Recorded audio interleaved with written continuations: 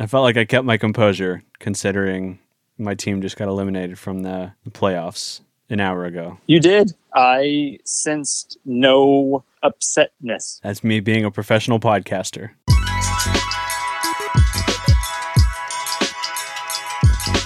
Hello, and welcome to Basket Bubble, the podcast about the NBA and life inside the Walt Disney World bubble. I'm Matthew, and I am joined, as always, by my beloved co-host, the fantastic tan line to my Enes Kanter, Bodie. Bodie, how are you doing this evening? I'm flummoxed after that. That's where I am, flummoxed. You and me both. We are speaking on Sunday evening, just after 9 o'clock. We just watched the Miami Heat seal the deal and clinch the Eastern Conference Finals against the Boston Celtics in Game 6. Bodie, we should start there, yeah? Game 6, final score was 125-113 in favor of Miami. We saw a huge game out of Bam Adebayo with a career-high 32 points from him. Jimmy Butler scoring 22, and old man Iguodala scoring 15 for the Heat as well. On the Boston side, we saw 26 from Jaylen Brown, 24 from Tatum, and 20 for Kemba Walker and Marcus Smart each. What was something you took away from that Game 6 watching that, Bodie? All of a sudden in the fourth quarter, Miami decided to let Adebayo be LeBron James and just ISO over and over and over again against Daniel Theis. I didn't know Adebayo could do that. That is not something from his game that I had really seen, and it was terrifying. We have discussed before Theis's defensive limitations. It's not a bad, but trying to defend in space against a guy who is just that much more athletic than you is tough. Adebayo's a star. He's just a star. It was interesting to see that time and time again, Bam favors going to his left, dribbling with his left hand, and finishing with his right hand. And time again, we saw Daniel Theis giving him the middle of the court, giving him his left. And just nothing was going through Daniel Theis's head when it came to saying, maybe I should force this guy to go right. Maybe just once. And it might be... our listeners don't know about this, but you and I took this defensive mistake quiz, and you realize when you're trying to figure out where's the breakdown in defense, we may not know a lot about NBA defense. The strategies that the teams are using can change what we think was the problem to something that on first glance didn't appear to be. That might have been, it may be that Boston was not ready for that. They just weren't ready. And Theis, like I said, he's not used to being in space like that.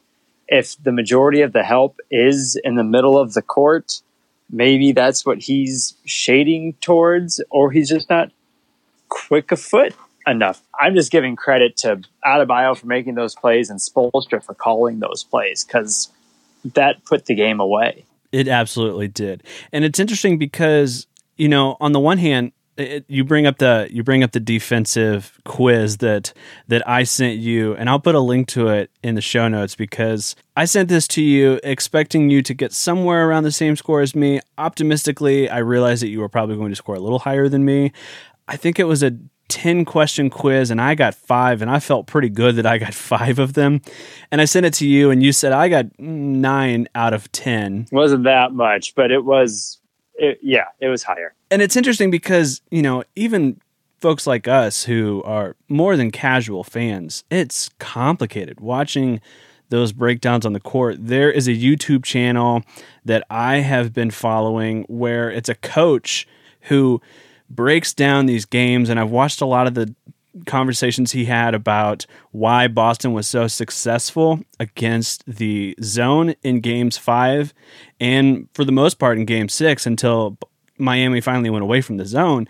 But they were setting a really high, far to one side screen that would open up the middle of the court for a cutter. and you saw this time and time again, when Boston was beating this zone defense, they were setting a high pick and getting a roll off of that into the middle of the court, which gave Gordon Hayward, it gave Jaylen Brown, it sometimes even gave Daniel Theis a wide open shot in the middle of the court, or a great spot to make defenders say, am I going to stay put and guard these wing guys on the 3-point line, or am I going to let Daniel Theis try and shoot a 14-footer? And so we saw that finally start to break down in Game 6. But yeah, this Bam Adebayo ISO ball, I don't think anyone saw it coming, like you said. Yeah, Theis didn't. Even that stuff with Theis, if Boston doesn't go completely cold on shooting, I think they win this game. They were up 6 with, 6 minutes left, something like that. And they missed absolutely everything. And I thought they were really playing well. And even a lot of the looks that they were getting, they were shooting too early in the shot clock. They should have been working more to get better looks. But the looks themselves weren't bad, and you would expect at least a couple of those to go in. And sometimes that's just how it works. Let's backtrack just a little bit. Since we last had a podcast, games 4 and 5 of the series also happened. Game 4, we saw Miami outscore Boston 112-109. Buddy, the big takeaway for me in this game was Jayson Tatum was 0-6 in the first half of this Game 4. Could not hit the broadside of a barn. He went on to score 28 in the second half, but this clearly was a huge, emotional, psychosomatic letdown for this team in this Game 4 matchup. Trying to remember what all parts of that game I watched. So give me a second. And you used the word psychosomatic, and you psychosomatic me out of response. In addition to that, we also saw rookie Tyler Hero for the Miami Heat drop 37 points, which is the most by a rookie in a conference finals game. And this kid looked good. He wasn't just hitting, spot up threes. He wasn't just pulling a JJ Redick and coming off a screen and catch and shoot. He was driving to the hoop. He was shooting mid-range jumpers. This kid looked good. So let's look at the dynamics between Jayson Tatum having a, for the most part, terrible game, and Tyler Hero really coming out of his shell and scoring 37. I don't know why Tatum didn't score in the first half. You can say it's one of those things. You can say it was, he's still really young, and sometimes the moment gets to you and he snapped out of it. Hero, I think everybody's confused by, a little bit confused by Hero. We knew he was good going into the draft last year. People were saying really good things about him, and we're surprised he dropped as low as he did. But to go for 37 in a playoff game as a rookie against a good defensive team, yeah, there's a lot of I don't knows for me in this series. I don't know why Boston couldn't figure out what to do with him. I don't know where this sudden jump for him came from. I mean, really at this point, he's a second-year player, and the season would be starting in a month in a normal world. But yeah, things flipped on their head in Game 4. Hero was Tatum. I don't know. What did you think? You've watched more Celtics than I did this year. Jayson Tatum, these last 2 games, has been really slow to get off the starting block. And I don't know if it's nerves. I don't know if it's exhaustion. I mean, we also have to take into account that these players have been living in this bubble since the beginning of July. We're sitting here just a few days away from October. I mean, it's hard to say what is going on in the heads of these players, and I can only imagine that they're just so mentally exhausted in so many ways. And yeah, I want to give him some slack and say that living in a bubble for July, August, September, 3 full months is so frustrating and so difficult. And maybe that's part of it. I don't know. I think there's a lot of things going on there, and I don't really know the answer to any of them. While you were talking, I did think of one thing, and you're right about the bubble. That's something that we'll just never know what kind of impact that is having on these players. A more traditional look at this would be, this is the first time Tatum was playing in a big playoff series as the favorite. Most people would have said this series was going to go long, and it's kind of a toss-up of a series, but this was the real chance for Boston to make the NBA Finals for the first time in Tatum's career. And every NBA star has to go through that moment where it looks like they should get there, and then something prevents them. Something just keeps getting in their way. We've already seen it with Giannis in this year's playoffs. We saw it with LeBron back in the day. Jordan had his times from the beginning of the NBA until now. It keeps happening. And this might be that time for Tatum. We don't know how the bubble affects people. We don't know what the pressure of that moment, when it's supposed to be your moment and you're supposed to rise to that. We don't know how that affects people. That might not be what happened to Tatum, but it very well could be. And nobody else in Boston has been there. Jalen is there with him. Hayward, I think this is the deepest he's ever been in the playoffs. This was Kemba's first real playoff run. Yeah, they're a bunch of newbies, really, for this kind of moment. As we look at Game 5 of this series, we saw Boston take a pretty good win on this one. They won 121-108. We saw Tatum with 31, Brown with 28. On the Heat, we saw Dragic with 23, Duncan Robinson with 20. And I think the standout thing in this Game 5, and something they really weren't able to get going as far as the Celtics go in the rest of the series, was seeing good production out of their big guys. In Game 5, we saw 15 points from Daniel Tice. We saw 8 points from Enes Kanter. In the third quarter, the Celtics outscored the Miami Heat 41-25. I mean, it's so interesting to go from such a high-rolling, well-played Game 5 into just falling apart in the fourth quarter of Game 6. But, I mean, I wonder how much of that plays into, Coach Spo figuring out we really got to lock down on the 5 here, because in this Game 6, we saw Enes Kanter do his best to try and get that favorable pick-and-roll switch, whether it's with Jimmy Butler or Dragic or whoever it may have been, and they didn't find as much success in that as they did in Game 5. What are your thoughts on that, Bodie? One thing I wondered about when you were talking, you said the big guys produced a lot better in Game 5, was rebounding.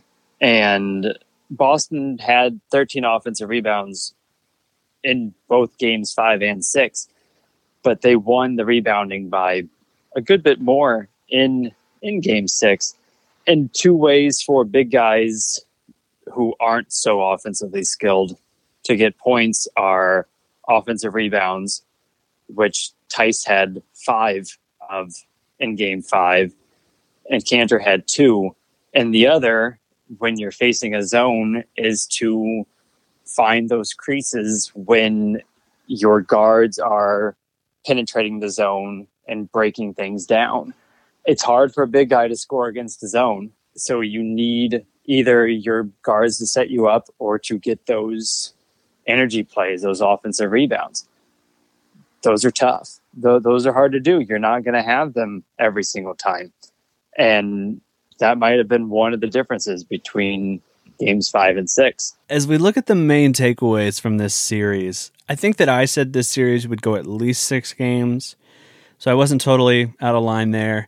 I felt comfortable with Boston coming out on top, but one of the things that I'm looking at here, when we look at the cumulative score of all 6 games combined, what we're seeing is a score of 675 to 674 in favor of Boston. And so Boston had a +1 in this series, but the takeaway for me was in the clutch, when it came to these neck and neck games, time and time again, we saw Jimmy Butler and the Miami Heat closing out really important close games. And I think for me, that was the biggest takeaway, was seeing that even though in the long game, Boston did score more points by 1, that we just saw a Miami Heat team who had just a little bit more grit, a little bit more tenacity to close out these close games. Bodie, what do you think? I thought this series was going to go 7, and the score suggests that this was a 7-game series that just happened to go 6. Grit and tenacity, you may be right. It's shot goes in here, a ball bounces that way, and we could be talking about the Celtics having the grit and tenacity. The execution is what I saw, especially tonight. Boston shot way too many threes early in the shot clock in the last several minutes of the fourth quarter. Some decent looks. They needed to settle down, run some offense, and they just didn't. Whereas Miami, they went to those Adebayo ISOs. They got their guys in position over and over again in favorable matchups. They found Duncan Robinson for shots. They just executed better. And some of that is a mental grit and a mental tenacity to not worry about the moment or to buckle down in the moment. This Heat team is just, they've been really special with these late game situations. Even the Milwaukee series, they won close games. This was a tough series. This was a close series. They trailed so much in this series. You could really say Boston's the better team, and Miami just outplayed them. It's like a race where one driver has the much better car, but the other driver just corners and brakes better. He just knows how to drive the car better. That's kind of what we saw here. One last takeaway I have here is this Miami team. This is the first time they have been in the NBA Finals since 2014. And I'm trying to remember, there was some player who was with them in 2014 and played a pretty big role in why they got there.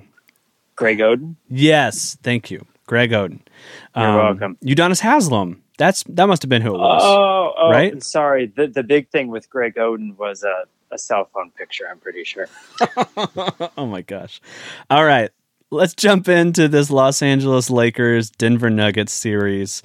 Saturday night, we saw the Los Angeles Lakers clinch a place in the NBA Finals. Let's go back. Game 3 happened on Tuesday night. We saw Denver finally pull out a win, 114-106 on the backs of Jamal Murray with 28 points, Jeremy Grant with 26, Nikola Jokic with 22. In this game, we also saw LeBron with 30, 11, and 10 for a triple-double. Anthony Davis had 27 points. Bodie, when we look back on this Denver win, what did this say about the series now as we're looking back on it from the 10,000-foot view? This win out of Denver, what did this say about this team? That going back to game 2, when they really could have won that game, they belonged here. They belonged in this series the whole time. The disrespect that they claimed that they were disrespected by the media and everything. I do think they probably got disrespected by fans coming into this series that the Lakers should roll over them. They kind of won 2 games in this series, and game 3 was the one that they just came out. They were a step ahead the whole time. The first quarter, late in the first quarter, it was tied at 27. I remember because the Lakers were doing something on offense. And I just remember thinking, it's so much easier for Denver this game. It's so much easier. This is their game. And second quarter, they just started pulling away. If you're a good team in a series, you're going to have that game where you're better. Doesn't matter who your opponent is. You're just going to be better. And gosh, Murray, he took the leap this year. He took the leap. We saw it in the first series against Utah, but he was inconsistent. The second series against the Clippers, they just had guys to throw at him, and he didn't break out until Game 7. But he cemented it in this Lakers series. He was fantastic. When we look at Game 4, we saw a win from the Los Angeles Lakers, 114-108. Anthony Davis dropped 34 points. LeBron with 26, 9 and 8. Jamal Murray had 32. Jeremy Grant with 17. Nikola Jokic with 16. I really don't remember much about this game. Anything stick out to you from Game 4 in particular, Bodie? Anthony Davis they went to him over and over and over again in that first quarter. They were going to establish him. He struggled in Game 3, so they just fed him. And between him and then what Dwight Howard did on the offensive boards, the Lakers came out with an energy in Game 4 that they didn't have in Game 3 and sustained it all the way through. Game 5 happened on Saturday evening. We saw the Lakers clinch, as I said, 117-107. This game, we saw Jeremy Grant for the Nuggets with 20, Jokic with 20, and Murray for 19.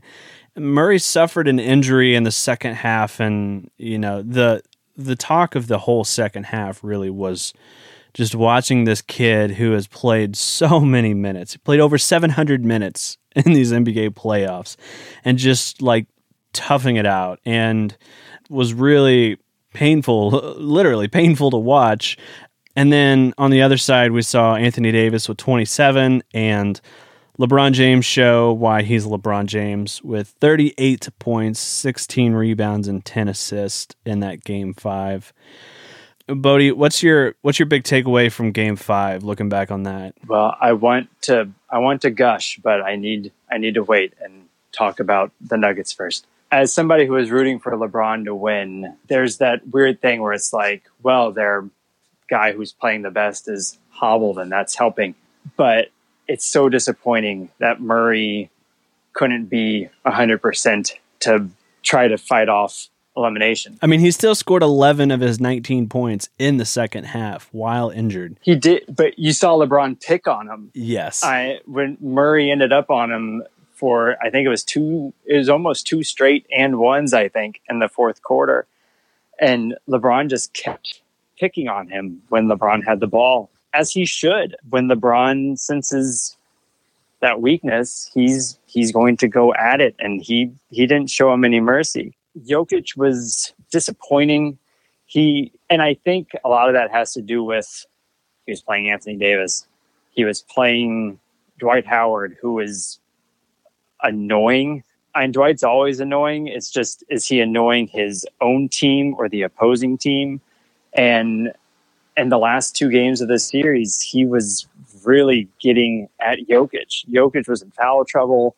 He was getting beat off of rebounds. He couldn't get comfortable. That's not saying anything against him. He's going to learn from this. The guy's great. But can I gush now? Can I just gush? LeBron. That fourth quarter. Well, really, it started in the second quarter. He took over then for the Lakers, and he had the glare.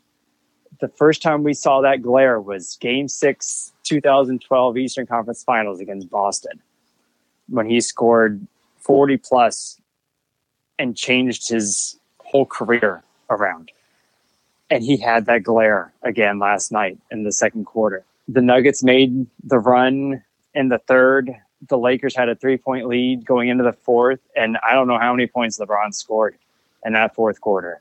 It was a lot, though, and it felt like he scored every single bucket. And he hit the shots that he always hits. He started on the left side of the court, drove over to like the right elbow, and then drove back down to the left block and hit some turnaround fadeaway thing that I've only ever really seen him shoot. And of course it went in. He hit a jumper from the right elbow off a pick and roll, which is like the same spot and almost the same play that he hit over Tony Parker to seal the 2013 finals. Then he hit a three from the top of the key, which is the same spot that helped seal the 2012 gold medal game against Spain. It was like a greatest hits album. He put together all of his best things except for a chase down block. There just wasn't a chase down block, but maybe he's saving that for the finals. LeBron James scored 16 points. 16. In 12 minutes. He's very good. Yeah, he's very good. He's still the best player in the world. He's still it. It delights me so much that we can still say that in his 17th season. Okay, I'm done gushing. As we look at the big takeaways from this series, I think it can be easy to kind of just let it roll on being a 4-1 series, but I think Denver honestly did play better than a 4-1 series shows. For sure. As we look at this Denver squad and these Western Conference Finals, we saw Jeremy Grant time and time again showing up as the number 2, number 3 scorer on this Denver Nuggets squad. Is Jeremy Grant the new number 3 guy for Denver? He played like it. I mean, beyond just his scoring, he was playing 40-plus minutes and guarding LeBron just about every time he was out there. That's the amount of work that goes into that is unfathomable. And to be able to keep scoring and shooting well for some of those games, guy was hitting shots and getting to the hoop while trying to check LeBron. It was very impressive. And they got him for a protected first-round pick from the Thunder and what amounted to a salary dump. I think the Thunder could have used him in their series against Houston this year. What that means for the future, I think Grant, he has a player option on his contract going into next year. I think he's going to make more money on a new contract than he would if he opted in. The Nuggets could re-sign him, but the amount of money that he's going to command, they might have trouble. They have quite a few free agents that they need to spend money on this year. As we look at the Los Angeles Lakers, they are in the finals for the first time since 2010, which they also won the finals back in 2010. Behind, there's what was the name of the player? Shannon Brown. That's who it was. Mm-hmm. Yeah. Shannon Brown, star player for that 20. I think Adam Morrison might have been on that team. He was, as well there we as go. Luke Walton and Meta World Peace, Jordan Farmer. My gosh, those this team was two loaded. Played. I don't know if Farmer played, but Meta World Peace definitely played. But 2-time world champion Adam Morrison, gotta give him the respect. Speaking of respect, Bodie, this is the question that you were sparring with someone on the internet earlier today, and I feel the need to ask you on the record. Bodie, is LeBron James better than Michael Jordan now? I don't know.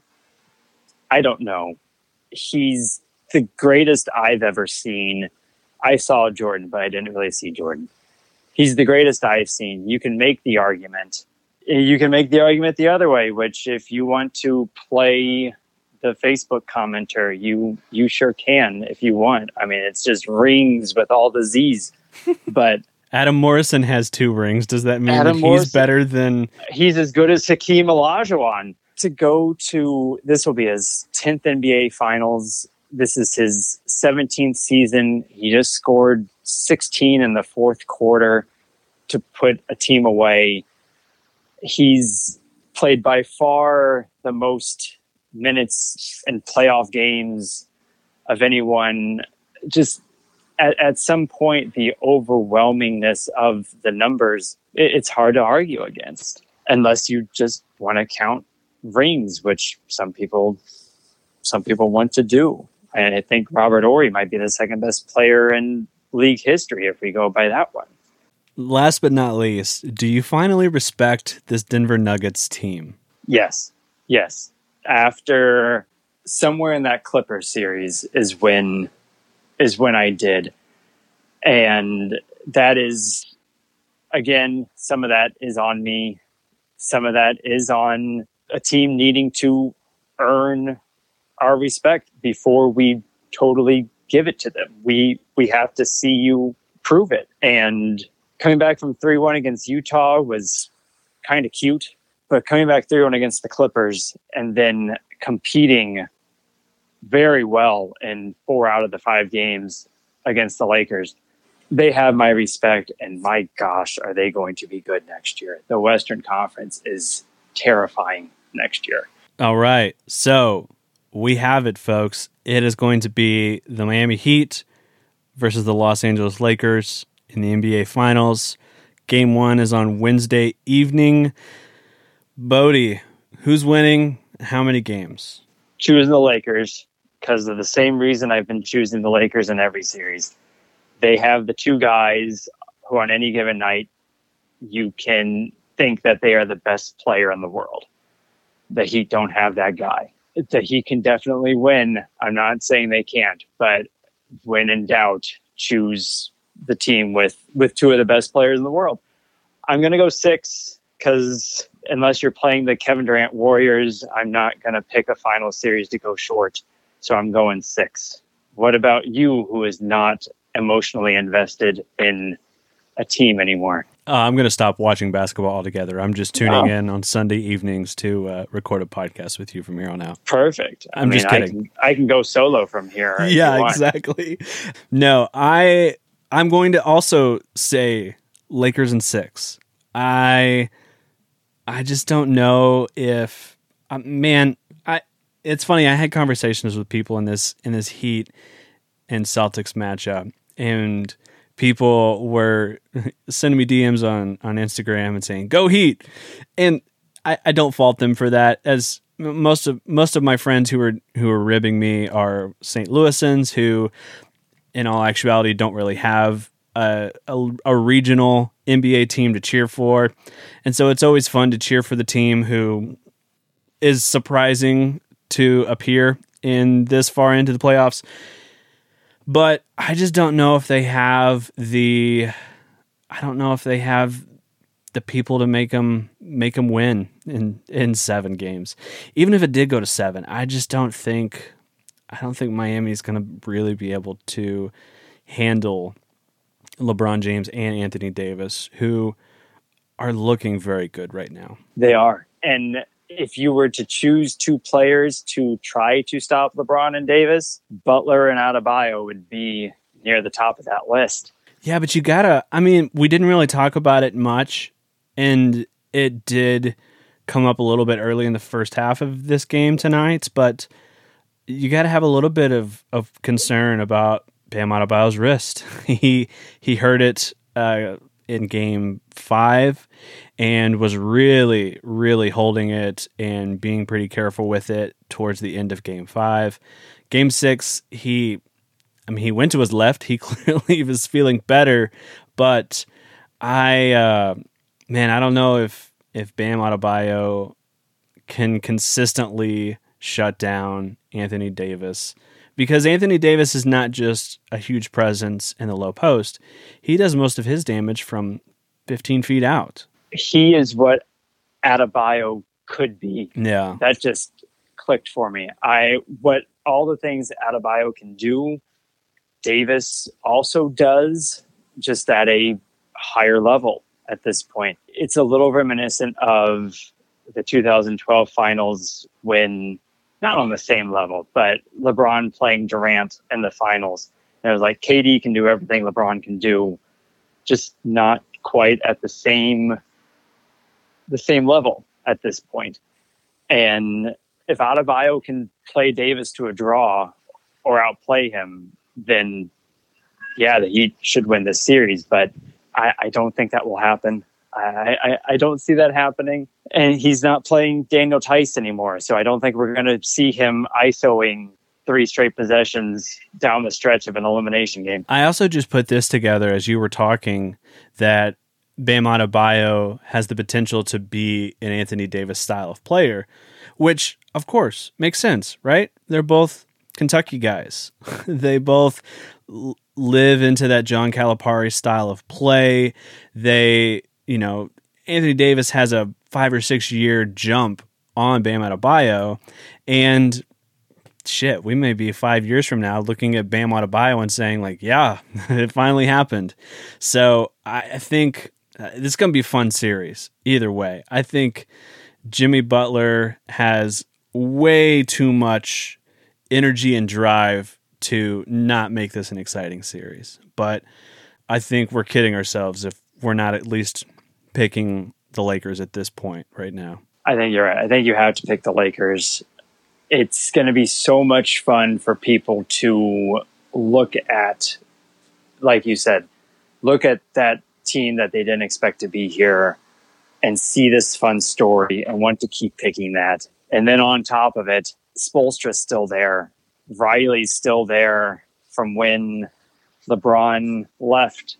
And look up the Pat Riley press conference from 2014 before LeBron left the Heat. It was the days before he made his choice to go back to Cleveland. Riley had words for him. He never said his name, but he had words for him. And neither man has forgotten that time. And there's going to be a lot of stuff going on. There's going to be a lot of motivation for these men. It's interesting too, because a lot of times with coaches who coach LeBron James, there seems to be this idea that they're really just a coach in name only, and that we don't necessarily associate Tyronn Lue or Luke Walton as being the kind of folks who are NBA geniuses. And I think that there was a time where we said the same thing about Eric Spoelstra too, where we thought, how can you not look like a good coach when you've got Chris Bosh and Dwayne Wade and LeBron James on the same team? Like, my dog could coach that team and make it to the Eastern Conference Finals, if nothing else. And so I feel like this has got to be some redemption for Spoelstra as a coach to say, I don't need LeBron James to prove that I am an excellent coach. You're right. And I think it's ignorance on the part of NBA fans. Some of it's stupidity.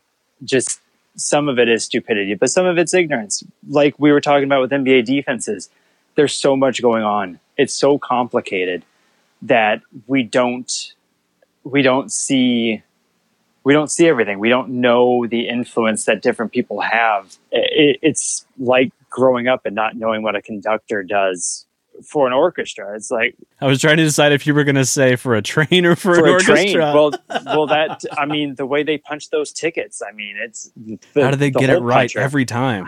I know, it's so precise, but growing up, you just think an orchestra is just playing the notes on a page, but then you start to learn more and more of how I don't even know everything a conductor still does, but it's more than just waving a wand. It's more than just waving a wand. They're truly conducting everything. They are listening to every single instrument, every single player up there, and bringing out this, taking down that. A jazz musician would be the other way. But I think the conductor is really where this fits. A good thing about a conductor or a coach is sometimes you don't notice them. You don't see the strings being pulled because they did all that work already, and the players just get to go out and do their thing. Just like John Cusack living in John Malkovich's head. Yes. Yeah. Oh, sorry. It took me a second. I forgot. He was the Marionettes. What a weird movie. I finally finished it. It was so strange. Did you watch I'm Thinking of Ending Things?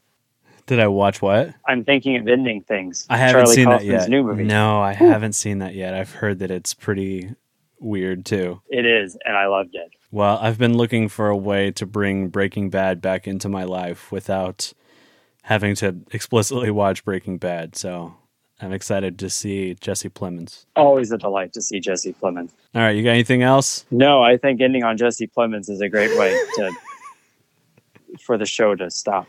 That sounds fantastic. Watch Game Night. Everybody watch Game Night. Basket Bubble is hosted by Matthew Moore, that's me, and Bodie, that's him. Thank you, Bodie. Thank you, Matthew. Our theme song is by Bad Snacks. Join us next week as we are talking about the NBA Finals. That's it. That's all we're talking about. That's all that matters anymore, unless Lou Williams pops up again. Stay safe out there, Bubbletonians. We'll see you next week.